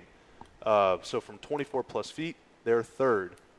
And we stopped shooting threes the way we were, too. Last 4 games, I think we're only shooting 30 a game. Yeah, which is more in line with the rest of the league. But they don't allow a lot of three-point attempts. They don't allow a lot of shots in the restricted area. Guess where that means people are shooting? The mid-range. That's where you want them to shoot. Teams are not making them against the Mavs. Overall opponent shooting between 16 and 24 feet. Teams are attempting 10.5 of those per game, which is a very good number if you're the Mavs. Unfortunately, they're making 48% of them. A lot of that was DeMar DeRozan by himself. Yeah. Aldridge is a specialist there, too. Yeah. Teams are shooting 14.5 shots between 8 and 16 feet. That's a terrific number. That's 4th most in the league behind only Utah, Milwaukee, and Philly. Again, 3 playoff teams. Opponents are shooting only 38% on those shots. So teams are not shooting well even in the restricted area against the Mavs. They're not shooting a lot in the restricted area. They're just making an ungodly amount of threes. The Mavs are 4th from the bottom, or 4th from the top, I guess I should say, in opponents' points to the paint. Their opponents are only scoring 42 in the paint. Only teams ahead of them, Indy, Milwaukee, Toronto. The team that's behind them, Golden State. Again, if you were to play the finals, it's probably Golden State against one of those 3 teams. Maybe Boston. Oh yeah, Boston's 8th in that stat. And the Mavs are also. Oh, I closed out that window. Oh no! Stall for time, real quick. Just think about how good their numbers would be if that first 5 minutes wasn't just a roll around in a crap sandwich. I know, man. I love what their offense is right now. I think that's the future of offense if you plug in the right pieces. And they're allowing good shots. And by good shots, I mean allowing good shots if you're the defense. Defense, yeah. Like, opponents do not want to take the kind of shots that they're taking against the Mavs. It just so happens that they're making literally every three-pointer they shoot. And now, I will say, a lot of them are open. There's been a lot of miscommunications, like in the Lakers game, for example. Josh Hart got a wide-open 3 on a fast break because no one knew who they were guarding. I think a lot of these issues are this is the first time Dallas is switching screens. So there's just some breakdowns if guys aren't talking and guys get wide-open three-point looks. And those are going to go in more often than not. But I will say opponents right now, points per shot, points per possession on threes against the Mavs is higher than what Klay Thompson shot on unguarded catch-and-shoot jumpers last year. So teams collectively are shooting better from 3 against the Mavs than Klay Thompson did last season whenever he was wide open. I mean, that is impossible. And I know that there's the whole if you let your opponent get comfortable, they're going to make more shots thing. I don't actually believe that. I think that's more coach speak. And there's a point. I mean, you don't want everyone to be open against you. But even if everybody's open, if you put Trae Young, great young shooter, at the three-point line in a game, not in the practice gym where everybody makes everything, in a game, and you leave him open 150 times, he's not going to make 50% of them every game. But it just so happens that teams are shooting 50% on threes against the Mavs this season. I mean, that's ridiculous. And if you think back of all the teams that they've lost to, Rondo makes a 50-footer to beat the first quarter buzzer. They lose that game by 1. The Spurs, I think it was Marco Bellinelli made like 2 threes in 30 seconds, and one of them was way off balance. It's an awful shot, but it went in. Bad decision, That game went to overtime. All of these games that they're losing by very fine margins, if they just shoot a league average or even the 29th best three-point percentage, the Mavs win them. Yeah. The tough thing is to keep replicating that formula whenever it's not working exactly. Whenever you're 2 and 6. Committed. And I mean, they have to their credit, they played better against the Raptors and the Spurs and the Jazz even for long stretches defensively than they did against teams like Atlanta, Chicago, Minnesota, who collectively those teams scored like almost 400 points against the Mavs in those 3 games. and then Toronto, Utah, and the Spurs. The Spurs. What was that score when it went into overtime? Like 102 or something. Yeah, I mean, we didn't really score in overtime. They went to like 112 or 113, and I think we were like 106 or something. 113 in the NBA is like average. Yeah, and those are Utah, San Antonio maybe, but Utah, Toronto, those are like 50, 60 win teams. So, you don't want to be the team that plays to the level of the competition. You don't want to be that team either. But the Mavericks are, in theory, doing the right thing on defense. It just so happens that if I make half my threes against you, I'm going to beat you. Yeah. That's what it is. Oh, yeah. There's no way around that. That's just a numbers game. You're just chasing like an inevitable, like the sun setting. You're just trying to outrun the sun to the horizon if you're going to hit 50% against me. I think the Lakers only took 17 or 18, which is a losing number. Yeah. But they made 10 of them. Yeah. That's a winning number. That's 30 points off. It takes the average team like 28 threes to make 10. It took the Lakers 17. So I mean that's the kind of thing where it's like you got to stay committed. You got to clean up a couple of the communication issues that are leading to wide open players, and you just got to hope that eventually the basketball gods will repay you for what they've taken from your family so far. Yeah, it's the first 5 minutes.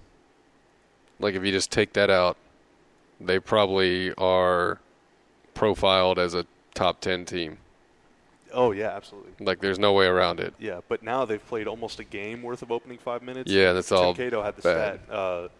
The ceiling is the roof's own. Tim Cato had the stat of the Mavs' average differential when the first time out of the game is called is like -5 this season. And that includes a +9 against Atlanta. So generally, and if you take that out, I mean, it's like -7 or -8. So in the first 5 minutes, and they've played 8 of those, so they've played 40 minutes worth of 5 minutes, they're like -70 per 100. Outside of that, they have got to be like top 5 in differential. Yeah. But you can't take that away. I don't know how you do it. Like, I don't know how you fix it. I mean, just keep going and assume it's going to revert to the mean, regress back to average, because I don't think they're doing anything like exceptionally wrong except for getting mixed up on defense every once in a while, and some of those are, I mean, unforgivable mistakes. I mean, like if you can't have 2 guys guard the same guy in transition. Just call it out. But that's so fixable. Yeah. It's like with a couple practices, they will clean up some of that. Yeah. It's just, I don't think they need to do anything yet. Like, I don't know if there's do you play zone the first 5 minutes type thing, or you maybe incorporate a little bit of zone. Yeah.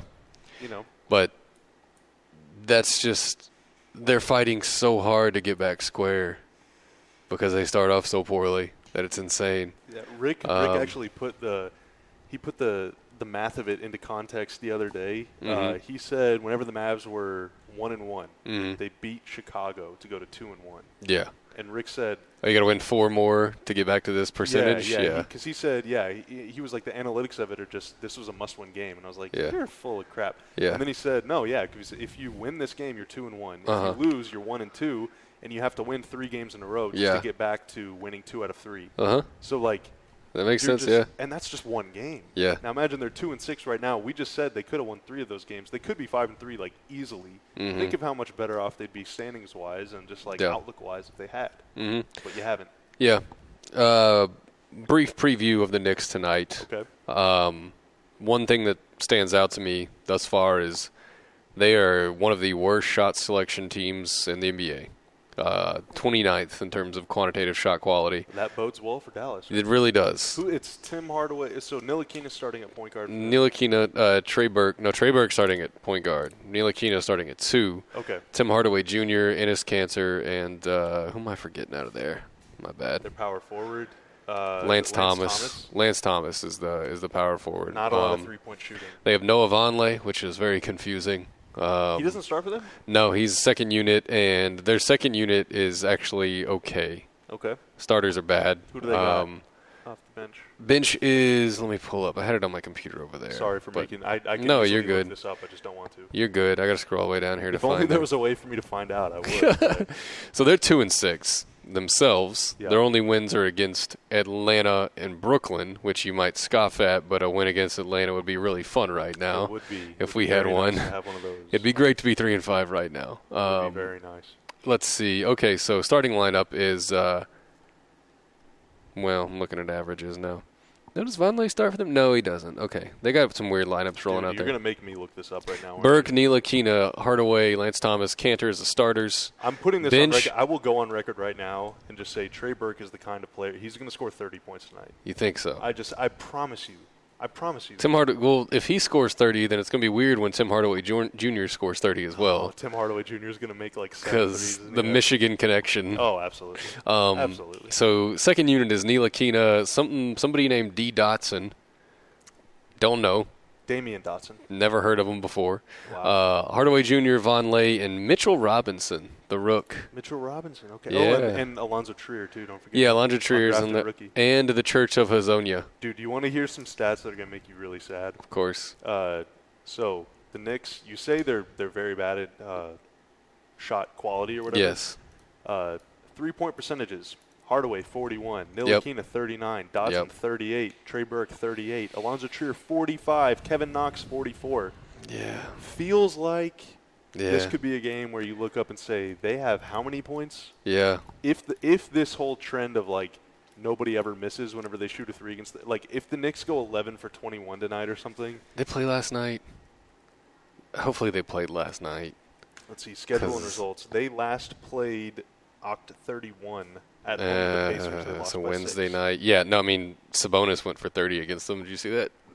Wow. Domantas Sabonis went 30, 10 of 10, I think. 10 of 10? 10 of 10. A Dude. perfect 30. That's It awesome. was so nuts. Yeah, so they've only beaten the Hawks and the Nets. They've lost by double digits to Milwaukee, Miami, Golden State. Yeah, and they actually played pretty well against the Pacers. They just, like I said, the Pacers kind of played a perfect game against them. It's the one thing that's interesting about the Knicks is, okay. Sorry. No, you're good. Obviously, they're a disaster defensively. They just don't have any stoppers. I mean, Ntilikina can D you up a little bit. Trey Burke has some good activity, but This is the kind of game where Dennis needs to have 5 layups. yeah. And, I mean, Lance Thomas is passable, but Cantor can't defend anybody to save his life, and Tim Hardaway Jr. is way too focused on the offensive end of the court. Tim Hardaway Jr. is shooting about twice as much as anybody else in that team. He has 20 shots per game. Yes. Dude, if he's taking 9 threes. 9 threes. Shooting 41% on those. I mean, that's good. That's what's crazy. His 2-point percentage is 45, though. So that I'm assuming Hardaway is probably the guy you put Wes on. Although They probably match up nice. They'd probably match up might well. put Luka on Hardaway because someone is guarding. Is Dennis guarding Trey Burke? Is Wes guarding Ntilikina, or is Luka guarding Ntilikina? Yeah. Either way, I mean, Ntilikina and Hardaway are both big-time three-point shooters, so you got to run them off the line. And if you run them off the line, you're probably going to get a stop. Yeah. Their collective 2-point percentage is not good. No, and they have, like, just a couple overall negative offensive players in Lance Thomas. Cantor, everyone knows what Cantor is. I mean, he'll He's get a Mavs killer, though. Yeah, he'll get 5 to 8 posts up, and he's pretty good at them. Like he finds little crafty ways to get the ball off underneath in the restricted area, but nothing special. I mean, he's a great 7th man. Yep. And He killed them off the bench whenever he was with yeah, the Thunder. yep, dude. he killed a lot of people off the bench. I'll tell you this who's Thunder. always hyped to play Enes Kanter. Who? Salah Mejri. Ooh, They're we get some from the Salah? same- Salah's from Tunisia. Yeah, Turkey. Kanter's from Turkey. So I believe Turkey actually plays in Europe competitions. Okay. But anyway, those guys are all. I'm sure they have a little bit of a geographical rivalry going on. This might be an offensive get right game.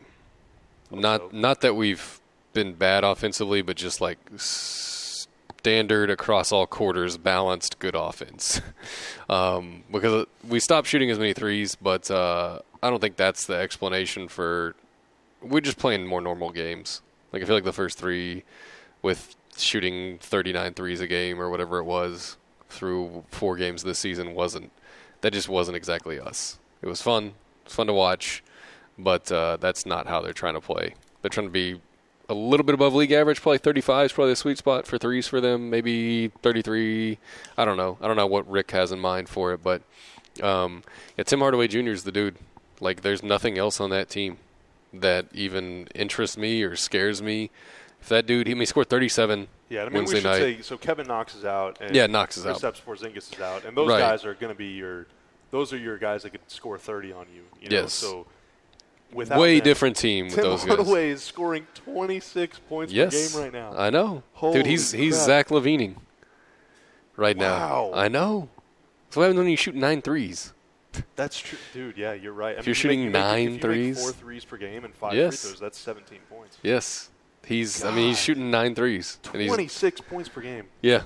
Wow. Yeah. He's going to be fun to watch. Is he the next guy that scores 30 on the Mavs? I It just seems like, so I was having this conversation with someone the other day. don't know if he has anything in between, does he? It's always like the Michael B. Like for the Lakers. Yeah. Who killed him in that game? JaVale McGee killed him yeah. in that game. Like, there's always like just some random guy on the opposing team who Mm-hmm. just has a career night. Michael Yeah. Beasley dropped 30 on the Mavs last year. Like, Yeah. There's just that dude, and I feel like that dude on this team normally would be Tim Hardaway, but because he's scoring 26 points per game, Yeah. that's why I'm shifting my vote to Trey Burke. Okay. You're going to look up in the fourth quarter. The Mavs are going to be up by like 4. The Knicks are making a run, and you look up and you're like, when did Trey Burke get to 27? Yeah. You know, Maybe.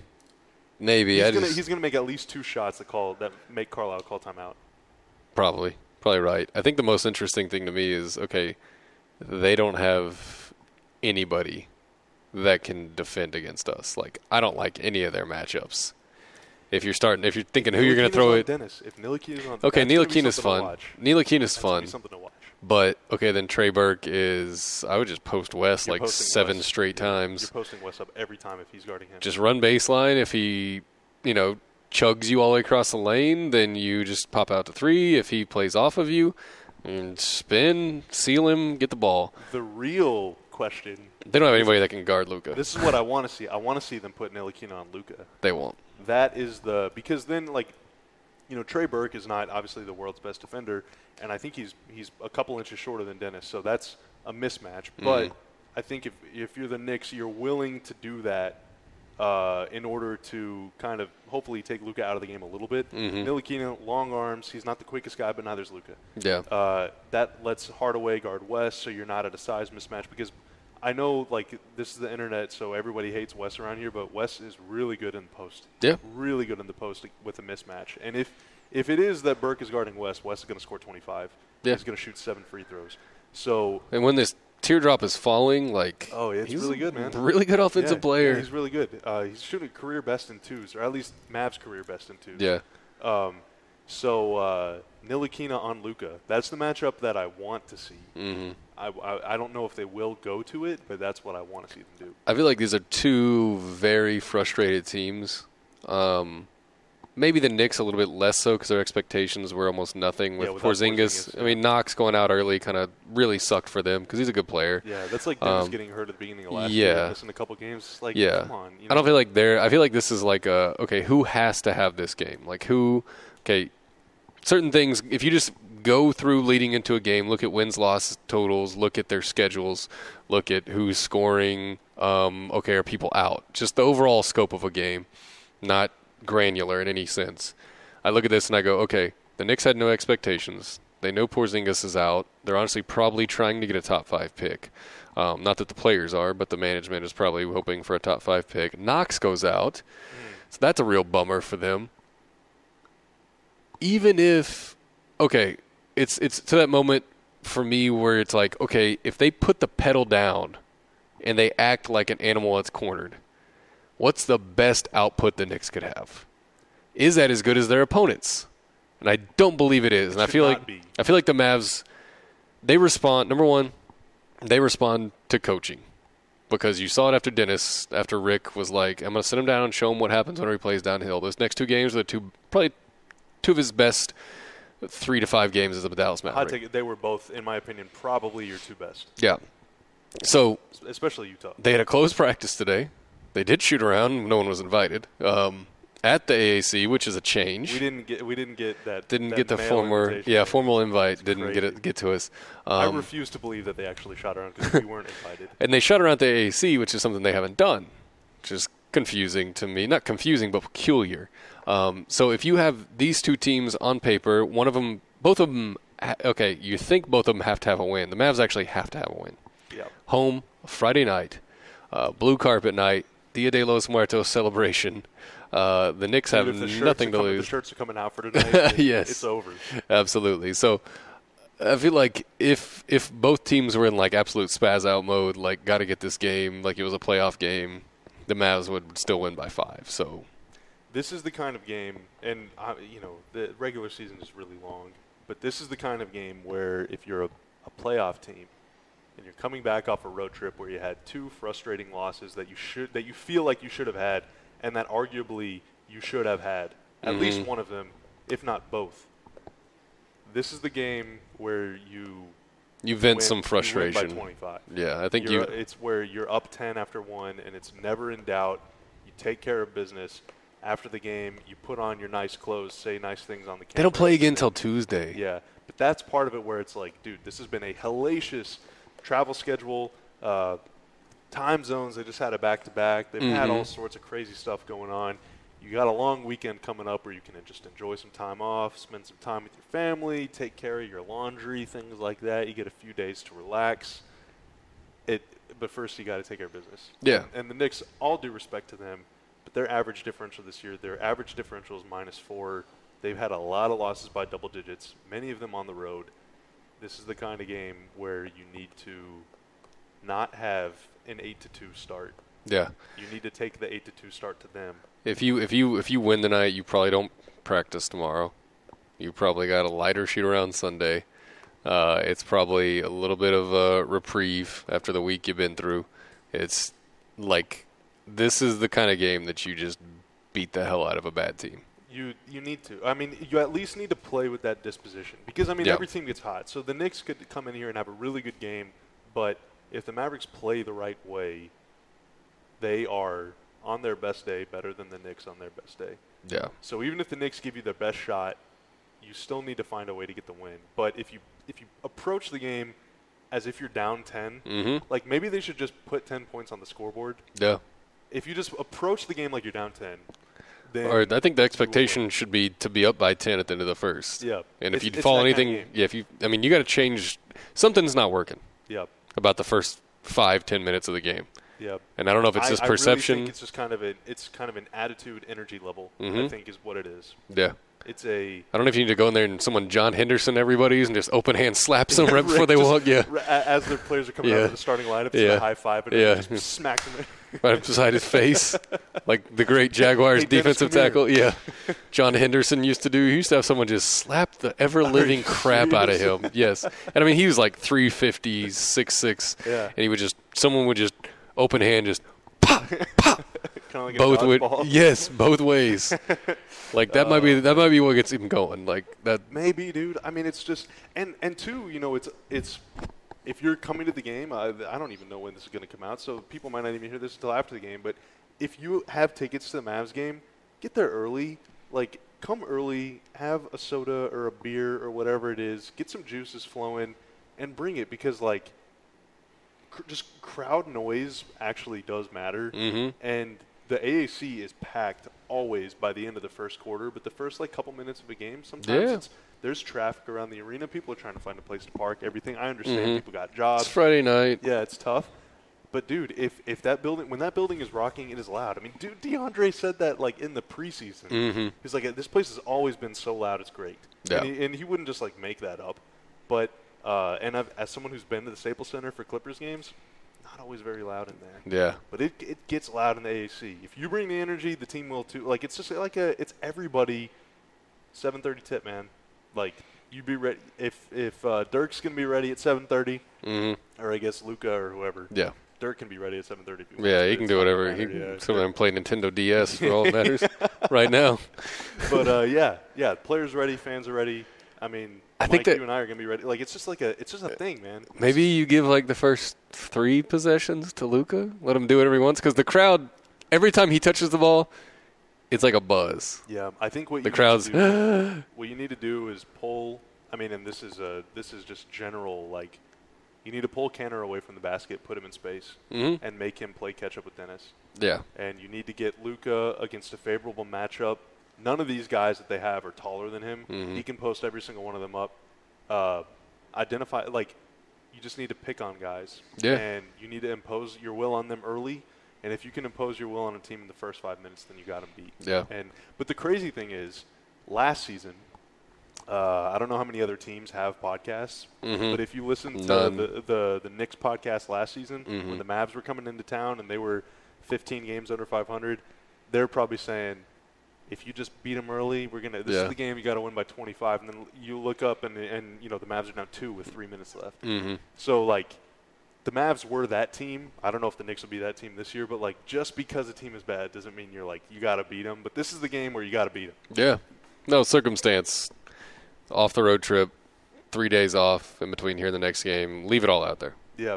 Leave tired of hearing about problems. Leave it all out there, man. There's no way around it. Well, cool. Let's go home. Let's get a nap in. That was long. We've gone an hour and a half and not even said the name Harrison Barnes, which is hilarious to me. Dude, that was his best game since coming back. Easily. He was good. He was good against the Lakers. Easily. He was really good. There was one play. We don't need to have a 10-minute conversation about this, but there was one play where he brought the ball up the floor and just was like, you know what? I'm going to go to the basket. And I don't know if it's Lance Stevenson or somebody, but whoever was guarding him, Barnes just like took it right to him, laid it in, and got fouled. Oh, the and one. And I was like, you know what? That was that was an example of imposing your will. That was saying, vintage like, Barnes, yeah. You were not going to stop me, and he hasn't made that play many times since coming here. Probably maybe half a dozen, but that he did that night, and he had a couple other strong takes too. But I mean, like, that's just an example of, I'm going to get here. I'm baby LeBron. I'm going to get there, and you're going to stop me or not. Yeah. But, like, you're going to foul me. This is like the end of the Rocky montage for Harrison Barnes, wherever he's like rehabbing and coming back, and then second to last scene of the montage, it's like, oh, I beat the guy. I've been trying to. I broke through a wall. Like I put it on the floor. I knocked down a huge three. That three to bring it within one. Yeah, that's a couple big shots. I think he's back. He was working so hard to get shots off his first few games, and he was just coming up short. I mean, his shot was way off. He airballed a couple shots. I think he was just way off. And to see a few go down, a few big ones go down, have a couple nice drives, I think he's almost to I'm back mode. Yeah. And it would be big for that tonight, because now is the night where everybody needs to eat. Yeah, Barnes gets 20, Luka gets 20, Dennis gets 20, the rest sorts itself out. Has 5 dunks. Yeah. JJ gets 10 assists. I mean, it's this is one of the games where you need to the whole team needs to play like Barnes did against LA. Yeah. Just stop me. Awesome. Well, can't wait. We'll be at the game, obviously. Follow us on I'm going home. Mavs.com. Well, yeah, we're going to go to the game eventually. Follow us on Twitter. And we never give our Twitters out, by the way. At Machine Sports, and he is at Bobby Corella. Is that your handle? You've Very known me creative. for 10 years. Very creative. I don't ever think about. You know what I do? I just hit at and hit B and look down the list. One? Yeah, I just find people down the list. I was at a restaurant in L.A. I was ordering to-go food, and the guy was like, "What's your name?" I said, "Bobby." And he said, "Bobby?" Someone in high school I knew was named Bobby. And I was like, "Cool story, bro." Not the most common name. So if you type B, I probably am the first person that pops up. Yeah. Good point. Yeah. All right. We'll see you tonight. Check out Mavs Knicks here at 7:30. If you're not in the building, watch it on Fox Sports Southwest. Bye.